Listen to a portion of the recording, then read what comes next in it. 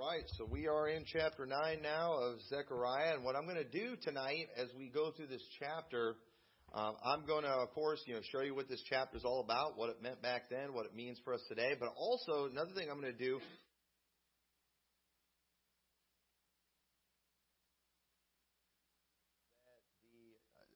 dispensationalists, and really not even just dispensationalists, just many people who preach false doctrine. I'm going to show you some just messed up tactics that people use to try to make the Bible teach some things that it does not.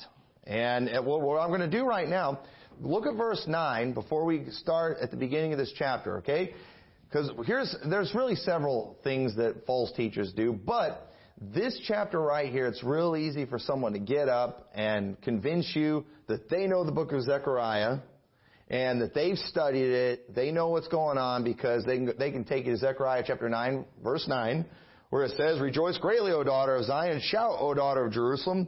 Behold, thy king cometh unto thee. He is just and having salvation, lowly, riding upon an ass, and upon the colt, the foal of an ass." Now, what is that verse about? Okay, anybody? Palm Sunday, all right? The triumphal entry of Jesus Christ. Now, how do we know? How did we figure out that that was it? Well, because in the Bible, when Jesus went through there, it directly referenced this passage right here. So there is no doubt that this verse was fulfilled there at Jesus' triumphal entry. However, we need to ask ourselves the question now, so what about the rest of this chapter? What about the rest of this chapter? When was it fulfilled? Did Jesus fulfill it? I think anybody would admit none of the rest of this chapter was fulfilled. So now we need to ask ourselves the question, why was it not fulfilled? And I find this interesting because at Jesus' triumphal entry, after he goes and after he does some face-ripping preaching, he makes a statement in there that people have taken a statement that Jesus made and they have created a biblical event out of a statement that he made in there that just does not exist. But it's kind of a vague statement where you're like, what's he even talking about? And they have attached it to one of their mythical events that's never going to come. And when you actually study all of Zechariah chapter 9, and then you look at it in light of what happened in the New Testament, all of a sudden you find out, these people have nothing. This really is stupid. And we're seeing when it comes to Israel, people are getting more and more desperate when it comes to their teaching on it, because we are taking away everything they've got. And they can't, anything that's in Genesis we've destroyed with Galatians 3 and 4. I mean, Galatians 3 and 4, it's like kryptonite to Superman. They will not go near. I have been harassing these people, just doing whatever I can to get them expound on Galatians 3 and 4, and they won't do it. They will not do it. And so what do? They go to vague passages, and then they attach events that the Bible never talks about. And so as we go through this, I'll show this to you. So it's important, though, in order to understand this chapter, that we understand we are seeing right now what would have been. Okay? Earlier in the book, we saw a promise that the temple would be built and finished in the life of Zerubbabel. And after the temple was finished and after God dwelt among them again, it was His will that they follow the Lord. We see multiple times in this book where God was telling them, He wanted them to get away from those sins they were doing. He wanted them to stop the stealing. He wanted them to stop oppressing the widows. There was all these things He told them not to do. And He told them, you need to follow me. God, and so He's telling them, I'm going to do this for you. I'm going to let your temple be rebuilt. I'm going to dwell among you. I'm going to do all these things, but I need you to do some things. Okay? Fast forward to the book of Malachi. Okay, the very next book. We went through Malachi a while back. You might remember, what did I call the book of Malachi? The book of Malachi was Israel's report card. And they failed. Big time. Okay? They failed. They did not do the things that God told them to do after God did the things that He said He would do. They didn't do it. And so because of that, there's many other things that God said He would do in this book. If they would do these other things, well, those things never got done, because they never did what they were supposed to do. And so, remember chapter 6, verse 15. This is the key verse in Zechariah. You might want to underline this one in case some rucktard ever pulls some weird verse out of Zechariah to say that this has got to happen, this has got to be fulfilled. You can go to Zechariah 6:15 and say, "And they that are far off shall come and build in the temple of the Lord, and ye shall know that the Lord of hosts has sent me unto you. And this shall come to pass if ye will diligently obey the voice of the Lord your God." Okay? That's real specific there. Okay? That proves we've got a condition here. And we know they didn't do it. And if they want to argue about whether they did it or not, just go to the book of Malachi. And you'll see that they didn't. So, if they would have followed the Lord, I believe the Messiah would have come and defeated their enemies and set up His kingdom. All these things we're about to read here would have come to pass. And so, in chapter 8, we see a transition from what God guaranteed would happen to what could happen if they followed the Lord. Because God talked about how they were going to build that temple and He was going to dwell among them. That's when He said the verse that Sam Gipp gets all excited about that he thinks is something in the future, where it says, 10 men shall take, it says, thus saith the Lord of hosts, in those days it shall come to pass that 10 men shall take hold out of all languages of the nations, even shall take hold of the skirt of him that is a Jew, saying, we will go with you, for we have heard that God is with you. Okay? So God's promising all these good things. They would be the envy of the world. They would be ones that people were coming to again. Like had happened before, remember in Solomon's day? People would travel around, they would come to see all that God had done in Israel. And God's basically promising them that kind of thing again. But they did not follow the Lord. So now let's start reading in verse 1. Because here what we're seeing, when you read this, you're just going to be like, what does this even mean? It names a lot of nations. It's talking about all these things God's going to do to them. And understand this, that while we read this, I'm not going to get up here and pretend I know all the little details of these nations and why God was going to punish them. But I can promise you this, in Israel's day, when Zechariah told this to the people, they understood this. They understood the political situation of that day in detail, while we don't. And so all of this would have made sense to them in that day. Today, I really can't tell you, and it really doesn't matter because Israel never followed the Lord. So I don't need to go to this chapter and figure out how all this stuff is going to play out. It didn't play out. Israel didn't follow the Lord, but yet we have verse 9 where we know that did play out. Why did verse 9 play out, but none of the other things played out? Okay, and I'll answer that question later in this message. Look what it says. The burden of the word of the Lord in the land of Hadrach and Damascus shall be the rest thereof, when the eyes of man, as of all the tribes of Israel, shall be toward the Lord. And Hamath also shall border thereby, Tyrus and Zidon, though it be very wise. And Tyrus did build herself a stronghold, and heaped up silver as the dust, and fine gold as mire out of the streets. Behold, the Lord will cast her out, and He will smite her power in the sea, and she shall be devoured with fire. Ashkelon shall see it and fear. Gaza also shall see it and be very sorrowful. And Ekron for her expectation shall be ashamed, and the king shall perish from Gaza, and Ashkelon shall not be inhabited, and a bastard shall dwell in Ashdod. And I will cut off the pride of the Philistines, and I will take away his blood out of his mouth, and his abominations from between his teeth. But he that remaineth, even he shall be for our God, and he shall be as a governor in Judah, and Ekron as a Jebusite. And I will encamp about mine house because of the army, because of him that passeth by, and because of him that returneth. And no oppressor shall pass through them any more, for now I have seen with my eyes. So when we read that, it said he's naming a lot of different places. We don't know the details of all these places. In fact, some of these places, if you look them up in the Bible, if you just do a search for them, the only time they're even mentioned in the Bible is right here. So it's like, what are we supposed to do with this? Okay, once again, we don't need to do anything with it because this never happened. Israel didn't do what they were supposed to do. So, it's if you listen to some theologian try to go and tell you how all these things got to happen, he's just going to make up stuff. Well, that land talked about right there is, Syria or something. whatever country we're wanting to go to war with right now, we've got to go and fight Syria for this prophecy to be fulfilled. This will help bring on the rapture, And then Christians are like, kill Muslims, kill them.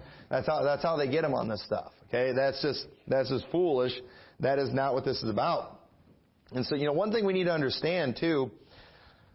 One major difference between Old Testament prophecy and New Testament prophecy is Old Testament prophecy was dependent on God coming through and on man coming through. Now get this, okay? I'm going to say this again. Old Testament prophecy was dependent on God doing His part and man doing their part.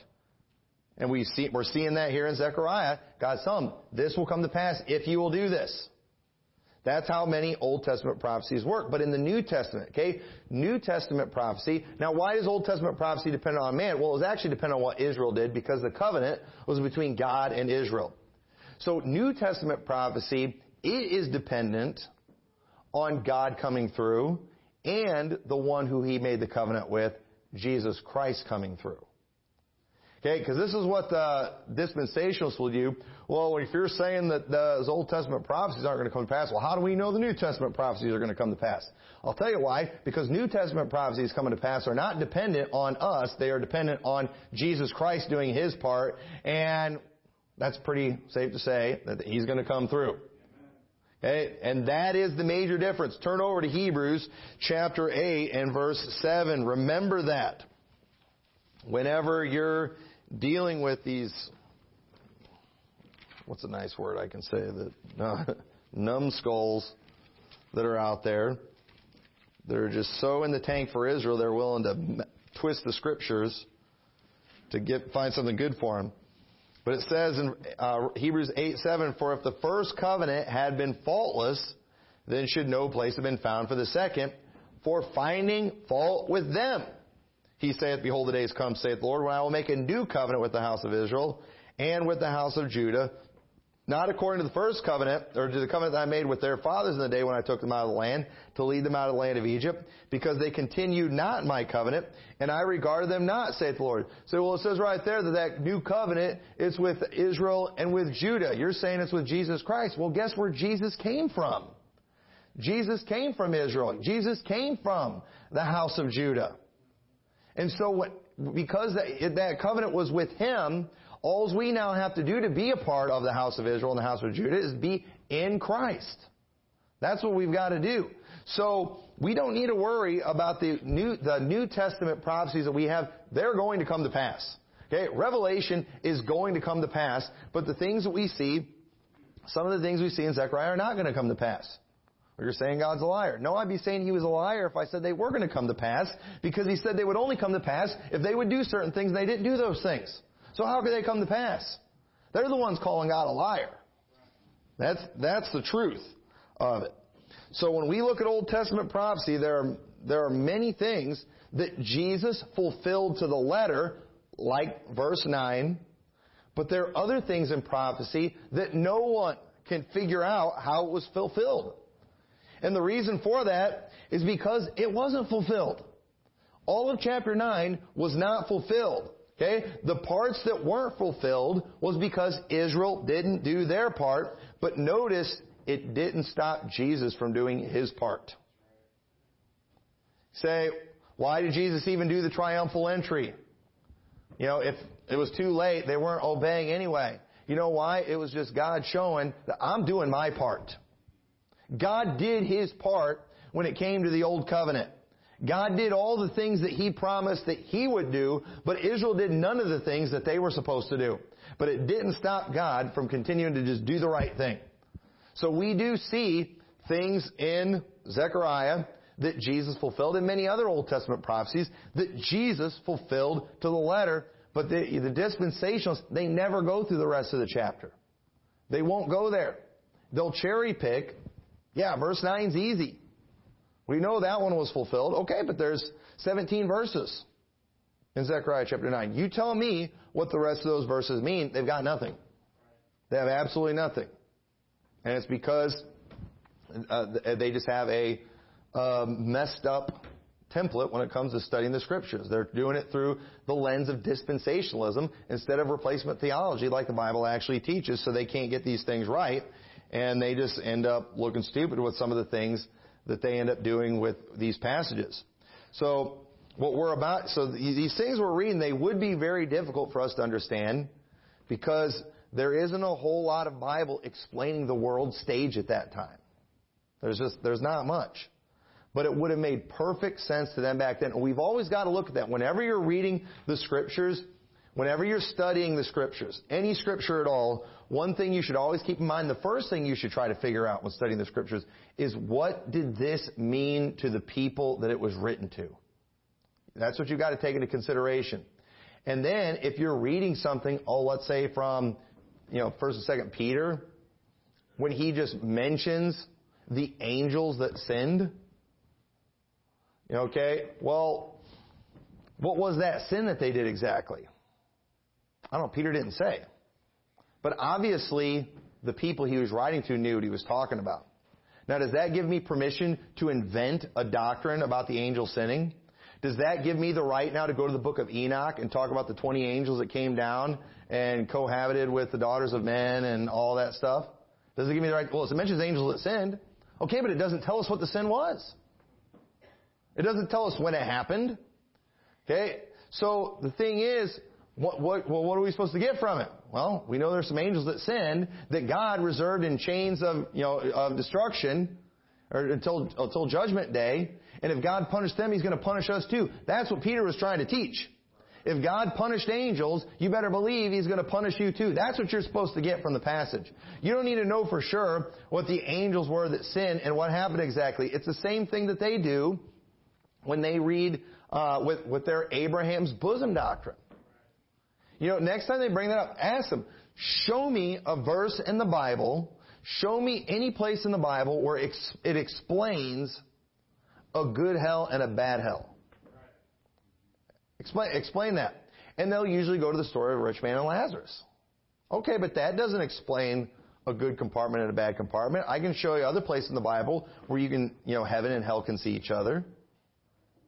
So now you're going to go and you're going to tell me that, Abraham's bosom was not Abraham's bosom, but it was actually good hell. And you're going to tell, and they will use verses here and there from the Bible to teach a Catholic doctrine from the book of Nicodemus. And they'll talk about how Jesus went to good hell, how He preached to the souls that were there, and how He went and led captivity captive. They're all quotes directly from the book of Nicodemus. They'll say He led captivity captive. That was Him taking the souls of the saints out of hell. Can you please show me where the Bible teaches that? Yeah, Ephesians. He led captivity captive. Oh, really? Is that what that's talking about in Ephesians? Actually, because I don't see any references to lost souls there in Ephesians. I do see where there were ordinances, there were things that were against us, that were keeping us from salvation. Things that were conquering us, things that were condemning us, that Jesus defeated on the cross. Do you see how they'll do it? They'll take a verse here, they'll take a verse there. There's no story, there's no place in the Bible where it teaches what you're talking about. You have taken a story from an extra biblical book. And that's not even extra biblical. All right? That's too nice to call it that. You have taken a Catholic fairy tale and you have found individual verses by themselves in the Bible that kind of fit that. Do you realize how bad that is? That is the most messed up type of Bible study that you can do, but yet this kind of trash is ingrained in the minds of people today. Because they don't study the Scriptures. They're reading all... And listen, the book of Enoch's entertaining. The Gospel of Nicodemus is entertaining. It's a cool story. But you know what? So is Superman. But to say that this stuff's Bible is just absolutely ridiculous. And you know what else is a fairy tale? Is the restoration of physical Israel. It's a fairy tale. They're all looking for this day when national Israel comes back and all the Jews are getting saved. It is made up. There is no place in the Bible. There is, listen, there are individual verses that they use. Like, and so all Israel shall be saved. Okay. Explain to me now how, and so all Israel shall be saved, is the story of, or show me in the Bible a story where Jesus Christ returns to the earth, and when He returns to the earth, all of a sudden, all the Jews are seeing Him, and they're all getting saved. Okay? Show me a passage that explains all of that in detail. Now, here's what they'll do. They will jump all over the place in the Scriptures. There is no one passage explaining all that. What they do, they take a verse here, they take a verse there, because they've already decided that that fairy tale is true. They have decided this is going to happen. This fairy tale that some dispensationalist came up with is going to happen, or probably some Jew came up with. This is going to happen, and now we got to find scriptures that fit it. And while there's no single place in the Bible that explains this event, if you take a verse here and a verse there, you can make it kind of look like that. As long as you ignore the context of those passages, which is something that everybody does. And that's wrong. You're not allowed to do that with scriptures, but that is exactly what these people are doing. So they have decided, okay? They have decided there's going to be a bunch of Jews that get saved in the future, and Israel's going to be restored. They have decided that. If you have decided in your mind it is a fact that this is going to happen, you might find a verse or two here or there that you could say, this is what that event's talking about. But you could do the same thing too if you decide, that angels are coming and they're cohabiting with the daughters of men. If you decided that's an event, all right, you decided that the story that you read in the book of Enoch is true, you can find some verses here and there, if you ignore the context, that might look like, okay, here's an example where that's talking about that. Y'all see that? And there's a lot of examples like that I can give. Okay? Because I've read most of those other books just purely for entertainment. Some people read comic books. I read apocryphal books. I find some of them entertaining. And it's funny how they'll do, I've seen how they'll do that, how they'll take a verse here. All right, for example, y'all probably don't know the story in the Bible about the man who found all like the half men, like half horse, like these centaurs and something straight out of Chronicles of Narnia. Y'all don't know where that story is, do you? Well, if you're reading the book of Genesis, I don't remember where it's at. It mentions a man named Anna, and it mentions how he was the one that found the mules in the wilderness or something like that. That's all it says. Okay. What is that, all right? Well, isn't a mule like a cross between a horse and a donkey? Well, what if it's a cross between a horse and a human, too? All right. So if I want that story I read from the book of Jasher to be true, I could use that verse, couldn't I? And that is exactly what they do in the book of Jasher. It tells a story like that where they're finding all these like half human, half animal creatures. And it was Anna that found them. And it's like, oh man, well the Bible does mention Anna. That's got to be true now. And I'm sure the Ruckmanites would be all over that story in a heartbeat. But folks, you realize how ridiculous that is? Do you realize how dishonest with the scripture that is? And that type of junk is the exact same thing these people are doing with Israel. And I'm going to show you that as we go through this. So let's see how were they doing when the Messiah came? All right? Because let's look at Matthew chapter 23, verse 13. Okay, so it says, the burden of the word of the Lord, verse 1 of Zechariah 9, in the land of Hadrach and Damascus shall be the rest thereof, when the eyes of man, as of all the tribes of Israel, shall be toward the Lord. Okay? Now, I don't see anywhere in the Bible where that was happening, but I believe if Israel would have done their part, they would have been that shining light in the world that would have helped lead many to righteousness, but they didn't do it. And notice what Jesus said to them, and listen, this is right after His triumphal entry. His triumphal entry is in Matthew chapter 21, but the events we read about in the next two chapters are all connected to that. He goes in there, and when He goes into the temple, remember how He cleans house in the temple? He's driving people out with a whip. And then He goes and He preaches to them in Matthew chapter 23. And in Matthew chapter 23, verse 13, notice what he said, "But woe unto you, scribes and Pharisees, hypocrites, for ye shut up the kingdom of heaven against men. For ye neither go in yourselves, neither suffer ye them that are entering to go in." Now wait a minute. I thought what was supposed to happen is there were supposed to be 10 men taking hold of him, the skirt of him that was a Jew, saying, "We have heard that the Lord is with you," wanting to go to Jerusalem with them. It looks like in the book of Zechariah that God wanted the Jews being a shining example, and so people would come to them wanting to go to the Lord. But what does the Bible say? Jesus, when He came to earth, He said, "You're shutting up the kingdom. You're not even going in yourself, and you're not letting other people go in." And we see during that time how they were with the Samaritans. Did God not love the Samaritans too? You better believe He did. We see how they were with the publicans and the sinners and the harlots and all those people like that. But you had these self-righteous Pharisees, the Jews, they were shutting up the kingdom. They were doing the exact opposite of what God had told them to do in Zechariah 9. What else did He tell them? "Ye devour widows' houses." We don't have time to go through Matthew 23, but many of the things that Jesus calls them out for in Matthew 23 is what He told them not to do in the book of Zechariah. And so they know about this prophecy in Zechariah about their king coming, riding upon a colt, the foal of an ass. They knew about that. And I believe that's why they were crying out, "Hosanna, blessed is he that cometh in the name of the Lord."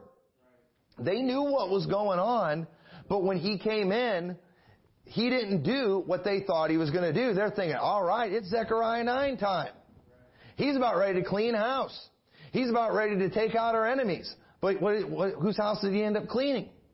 He ended up cleaning His house. He ended up running them out.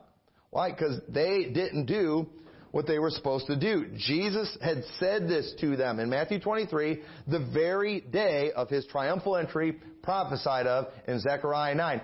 We have to connect that because there's a verse in Matthew 23 that the pro-Israel people are taking and they don't even realize the context. Why did Jesus make this statement? Because it does seem like kind of a vague statement that He made. And it's like, and they're connecting it to their, mythical event, their fairy tale that, came from a Jew. And it's not right. It's because they don't understand what was going on. They don't understand the prophecy that was being fulfilled during that time. They don't understand the Old Testament. They don't understand Bible prophecy. So we'll jump down to verse 9. So verse 8, up to verse 8 is where He's talking about how He's going to deal with all these people, how He's going to do all these things. And so verse 9, "Rejoice greatly, O daughter of Zion. Shout, O daughter of Jerusalem. Behold, thy king cometh unto thee. He is just, having salvation, lowly, riding upon an ass, and upon a colt, the foal of an ass." So whenever people tell you, if you say, well, what happened there, or what's written there in Zechariah is never going to happen, like, oh, really? Do you think verse 9 happened? Well, yeah, that did happen. But then you need to force them to tell you, when did verses 1 through 8 happen? When did those things happen? They never happened, folks. And they can't even make up a story of what happened then. And so what happened instead? So now when Jesus Christ comes in, this is supposed to be a good thing. This is supposed to be a time when He's about ready to take care of their enemies. But we see in Matthew 21, verses 12 through 13, He ends up cleaning house there instead. Let's go ahead and look at that real quick. Matthew 21 and verse 12. It says, "And Jesus went into the temple of God and cast out all of them that sold and bought in the temple, and overthrew the tables of the money changers and seats of them that sold doves, and said unto them, It is written, My house shall be called a house of prayer, but ye have made it a den of thieves." Did He not specify not stealing in Zechariah quite a bit? That was one of the main things that one of the main sins that He calls them out for is their stealing. That He called on them to not do anymore. The stealing was one of the things that one of the highlighted sins that got them into Babylonian captivity. And so when we looked a couple weeks ago, when He was talking about, did you learn your lesson? Did you learn your lesson? Are you not going to steal? And then we can find out, well, did they do that? Did they follow that? No, because when Jesus goes into the temple, what does He call them out for? Making it into a den of thieves. They did not do what God had told them to do. It's very important that we understand these things. Okay? Because people today, they don't understand the Babylonian captivity. Your typical Baptist today, they don't even understand that the regathering of Israel already happened. That He already restored them to the land. They already rebuilt the temple. He already dwelt among them again. But then they didn't do what they were supposed to do, and they rejected the Messiah when He showed up. So, these stories aren't in the Bible just for filler. Okay, they're there for a reason. They're there to bring to closure the things that were talked about in the Old Testament, because, people are going to be wondering, hey, when's Zechariah 9 going to be fulfilled? It's not going to be fulfilled. I told you all not to steal, and here I show up, and I go through, and you've made my house into a den of thieves. Why would I defeat your enemies right now? You didn't do what I told you to do. So He says in verse 10, I will cut off the chariot from Ephraim and the horse from Jerusalem. He's going on with more things He's going to do, or He would have done. And the battle bow shall be cut off. And He shall speak peace unto the heathen, and His dominion shall be from sea even to sea, from river even to the ends of the earth. And as for thee also, by the blood of thy covenant, I have sent forth thy prisoners out of the pit, wherein is no water. Turn you to the stronghold, ye prisoners of hope. Even today do I declare that I will render double unto thee. When I have bent Judah for me, filled the bow with Ephraim, and raised up thy sons, O Zion, against thy sons, O Greece, and made thee as the sword of a mighty man. And the Lord shall be seen over them, and His arrow shall go forth as a lightning. And the Lord God shall blow the trumpet, and shall go with whirlwinds out of the south. The Lord of hosts shall defend them, and they shall devour and subdue with slingstones. And they shall drink and make a noise as through wine, and they shall be filled like bowls, and as the corners of the altar. When did any of this happen? Okay, we know when verse 9 happened. But nobody in the world would say anything that even resembles this happened during Jesus' day. And you have to be able to answer the question, why? Okay? Why didn't these things happen during Jesus' day? Because Israel didn't do what they were supposed to do. Verse 16, notice this. Okay, and this is key, folks. You've got to connect Zechariah 9 with His triumphal entry, because that's when that was fulfilled. The New Testament made it a point to specify this. It says, and the Lord their God shall save them in that day as the flock of His people, for they shall be as the stones of a crown, lifted up as an ensign upon His hand. For how great is His goodness, and how great is His beauty. Corn shall make the young men cheerful, and new wine the maids. Did Israel get saved in the day of His triumphal entry? No, they did not. Now, verse 9, very clear. We know verse 9 happened. We're in the same day.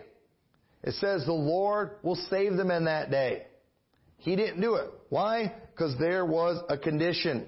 And I believe Israel perfectly understood this passage in Jesus' day, but they did miss one thing. And that was the fact that they were sinners just like the rest of the world. Look what it said in verse 9. Notice in verse 16, and God shall save them in that day. Okay? Look at verse 9. Matthew 21, and this is at His triumphal entry. This is Jesus doing His part in Zechariah 9:9. And the multitudes that went before and that followed cried, saying, Hosanna to the Son of David, saying, Blessed is He that cometh in the name of the Lord, Hosanna in the highest. Now, what does that term Hosanna mean? That term Hosanna, it is a term of praise. But you know what it means? It means, oh, save or save us. That's what that means. So Jesus is riding through, and the multitudes are crying out, Hosanna, oh, save us. And so did they all get saved when they did that? Wait a minute, I thought for whosoever shall call upon the name of the Lord shall be saved. Why didn't all those people get saved in that day? I'll tell you why. Because they weren't shouting for salvation from their sins. They were shouting for salvation from their enemies. They're like, all right, it's Zechariah 9:9 time. He's going to come and He's going to clean house out there. He's going to defeat the Romans. He's going to defeat all our enemies, all these people we hate. That we've been, talking about these prophecies about how the Messiah is going to do this to them. hey, it's time. He's going to do these things to us. So when they're saying Hosanna, when they're saying save us, they're not talking about save us from our sins. No, save us from our enemies. They're our problem. But they were never the problem. Listen, God proved over and over again that enemies were not a problem for them as long as God was on their side. God regularly defeated all their enemies with no help from them. So the Romans weren't a problem for God. He could have taken care of them like that. They needed to be saved from their sins. But isn't that what they kept missing? Isn't that what they missed when John the Baptist preached repentance to them? We have Abraham as our father. We're good. Okay? This is what they constantly missed and what they're still missing to this day. So when Jesus went through and tried to clean house, he ended up getting completely rejected. He ends up, he ends his preaching to them with this very interesting verse that people go crazy with. The people attach to their fairy tale that they decided is true. And they need Bible to prove it. But there is no place in the Bible where you can find this story, or you can find detailed list of things that are going to happen. No. Somebody decided these things are going to happen in the future somewhere, and they need a verse to prove it, and so they've taken this one because it's vague for most people. Most people will look at this and be like, I don't know what that's talking about. So the Ruckmanites, people like that, okay, we'll take it, and we'll attach it to one of our fairy tales. But now, let's look at this verse in light of what we've read from Zechariah, and showing that this passage here is connected with his triumphal entry. So, look at verse 37. This is how he ends this sermon to them. So I know this is 2 chapters later. And dispensationalists, they can only focus on one verse at a time. They can't look at whole passages. But this is all part of the same event. This is after Jesus has gone through and he's cleaned house with the people that were expecting him to come and clean the clocks of their enemies. He said, O Jerusalem, Jerusalem, thou that killest the prophets, and stonest them which are sent unto thee, how often would I have gathered thy children together, even as a hen gathereth her chickens under her wings? And ye would not. Behold, your house is left unto you desolate. Here we go. For I say unto you, ye shall not see me henceforth, till ye shall say, Blessed is he that cometh in the name of the Lord. What's that? That's what they attach their fairy tale event to.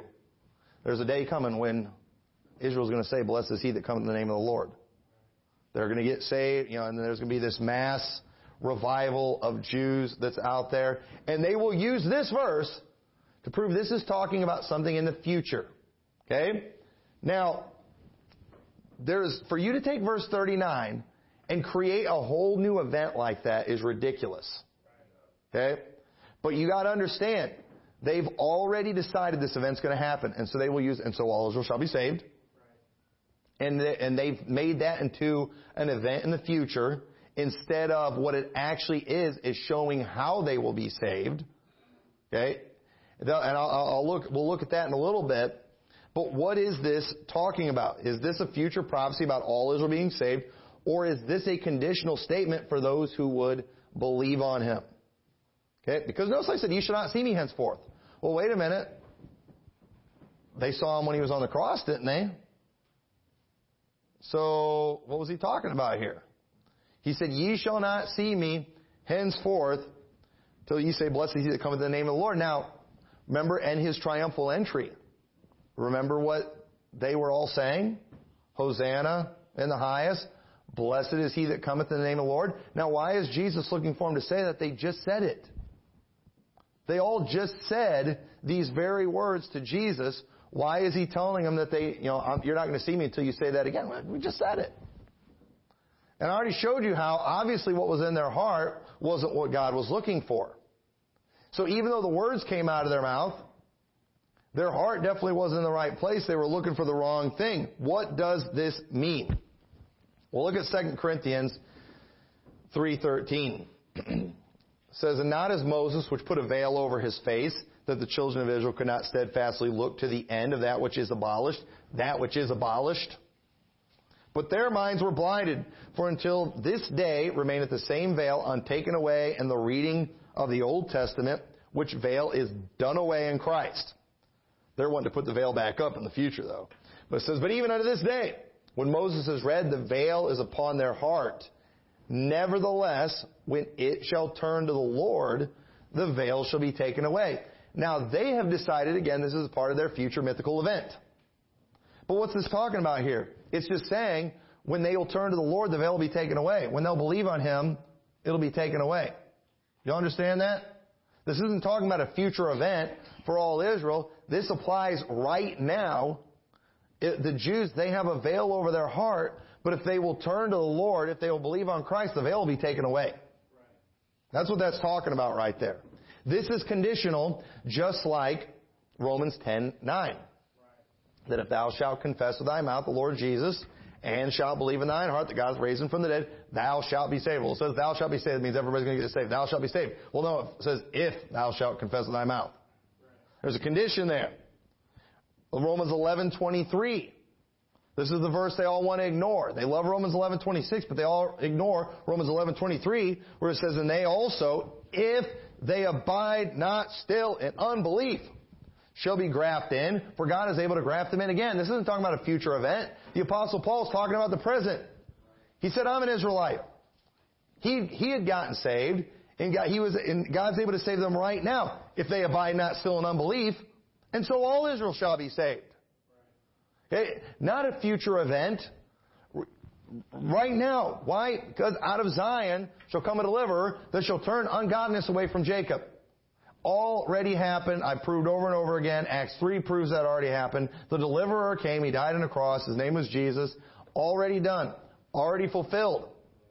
Okay? All Israel will be saved when they abide not still in unbelief. Okay? And that applies today. Individuals. John 3:3 says, Jesus answered and said unto them, verily, verily, I say unto thee, except a man be born again, he cannot see the kingdom of God. Matthew 5:8, blessed are the pure in heart, for they shall see God. Job, remember what Job's in 19:26, he said, and though after my skins worm destroy this body, yet in my flesh shall I see God. You know what Jesus was talking about when He said, ye shall not see me henceforth till ye shall say, blessed is he that cometh in the name of the Lord. He's saying, you're not going to see me till you believe on me. And I believe the Jews will never, ever see Him until they are born again. And how do you get born again? John 3 is where we get the term born again. Jesus talking to a Jew, what did He say to that Jew? He said, for God so loved the world that He gave His only begotten Son, that whosoever believeth in Him should not perish but have everlasting life. What Jesus is telling, He's telling these Jews, He says, listen, your house is left unto you desolate. I'm done with you as a nation. I'm done with you as a physical people. I'm done with your temple. Okay? You destroy this temple, in 3 days I'll raise it up again. And you know what? You're not going to see me again until you say, blessed is he that cometh in the name of the Lord. He's just basically telling them there, you got to believe on me. Until you believe on me, I'm done with you. And God is done with the Jews as far as in a good way. They've still got some major punishment coming their way. But they get out of that if they would just believe on Christ. And they will never see Him until they are born again. That's what that verse is talking about. Imagine just the liberty people are taking with Scriptures to just take that verse and attach that. Because I don't see anywhere where Jesus talked about, all of Israel just getting saved all at once. I don't see that. That clown that made that video debunking Marching to Zion and Pastor Anderson, it was so funny. I was so glad he did this. When Pastor Anderson was debunking the guy's debunking, it was the funniest thing because he got to that part where that guy standing there was like, behold, he cometh with clouds, and every eye shall see him. And he just quoted that verse. And then Pastor Anderson, he's like, responded to each thing. He just gets done. He's like, Okay. So I was like, yes. They do that all the time. They'll go to that verse. Behold, he cometh with clouds, and every eye shall see him. And they also which pierced him. That's the Jews. Well, yeah, that's right. That is the Jews. Yeah, but then it says, and all the tribes of the earth shall wail because of him, or mourn because of him. I don't see all Israel getting saved there. Oh, that's them mourning. That's that godly sorrow that worketh repentance. Really? Because actually, and we'll be looking more into that passage later, because that's in Zechariah. But folks, they're mourning because they're in trouble. They're making a mourning as they did in Megiddo in the valley of Hadad Rimmon or whatever. That was a day of great mourning and great sorrow because their king died in that day. And that day when Jesus Christ returns in the clouds, they are going to be in great mourning during that time because they know they're in trouble. It doesn't say anything about them getting saved. It says they're mourning, they're wailing. And they've just decided, nope, that's them all getting saved. You know why they think that? Because they think salvation is when a bunch of people come down to an altar in a camp meeting wailing their brains out. That's what they think it is. They think it's this emotional experience. So they see a bunch of Jews all wailing and they think they're all getting saved. Well, if that's the case, they're all getting saved every week when they go to the wailing wall. You know, wailing then, banging they're so repentant they're banging their head against the wall. Think about that for a minute. It's ridiculous. People have accepted a fairy tale that is never going to happen, and they are desperate to find any scripture they can, and to use that verse in that way is so irresponsible with the scriptures. I find it very revolting. And you know what? It proves they are desperate. It's stubbornness. It is stubbornness. And let me tell you about this type of stubbornness. I believe God is messing with the minds of these people that are being stubborn. Just like King Saul went crazy because of his stubbornness, I believe pastors today all over the United States are literally losing their minds. They cannot, listening to them trying to expound on the scriptures is embarrassing. You know, because they've just rejected God's word. They're stubborn. God's not going to show them anything. God's not going to use them anymore until they repent. And they better do it. So what we read in Zechariah 9, it was conditional upon them obeying the Lord and accepting Messiah. Verse 9 is the only thing that happened because that was the one thing God said He would do. And I think Jesus did, showing, I did my part. You definitely didn't do your part. You've made my house into a den of thieves. I called you out for that hundreds of years ago. And you did nothing. You said you were going to do it right, but you didn't. The rest was up to them, and they failed. And Israel will never see Him again in the Matthew 23:39 way. There will be some individuals here and there that do. They're not all reprobate, but as a nation, they're never going to see Him again until they believe on Him. Otherwise, they're not going to see Him again till He comes with the clouds, and every eye sees Him. And they're going to be mourning with the rest of the world while looking on the one who they've pierced. And I will say more about that when we get to it. Once again, another verse that I just try to take out of context. So, listen, you need to make sure you do the same thing. When you're studying the Bible, okay, if you get it in your head that there's an event, you need to ask yourself, is there a clear place in the Scripture that explains this event? Or am I just pulling a Scripture here and a Scripture there in creating an event? You can't do that. I was trying to think about this. You know, is there any areas where I've done that, or people that were, I couldn't think of any where we just piece things together and we've created a whole other event. Most of the examples I could think of were with dispensationalists, and they do it with Abraham's bosom. They do it with all Israel getting saved in the future. With the sons of God. There are no clear places in the Scripture that explain certain events. But they have decided these events are true, so they take a verse here, a verse there. That's why I always say context. Context always destroys every one of those things. And I wanted to show you that, to just show you Matthew 23:39 is a verse that they're using to attach to their fairy tale. And they've only got a couple folks that got that one. So all Israel shall be saved. You know, there's not many left. And, you know, the all Israel shall be saved, that has already been thoroughly debunked what they're teaching from that. Thoroughly. They are ignoring the clear teaching that's coming from Romans chapter 11. It's because they have to. And very soon, I'm about to do, for the radio program, I'm going to do the final word on Romans 11. I'm done arguing with people on that thing. I'm right on that. And I'm about to do the final word on Romans 11 to finally take that passage away from them once and for all. I just got to make sure they hear it. So, and I will. I'm going to throw it in their face. So, anyway, with that, let's pray. Dear Lord, thank you so much for your word. I pray you'll help us to study it, Lord. I pray you'll help us not to, read these other books and get fairy tales stuck in our head and then go trying to make the Bible teach those things. And I pray you'll help people that are doing that type of thing to repent of it.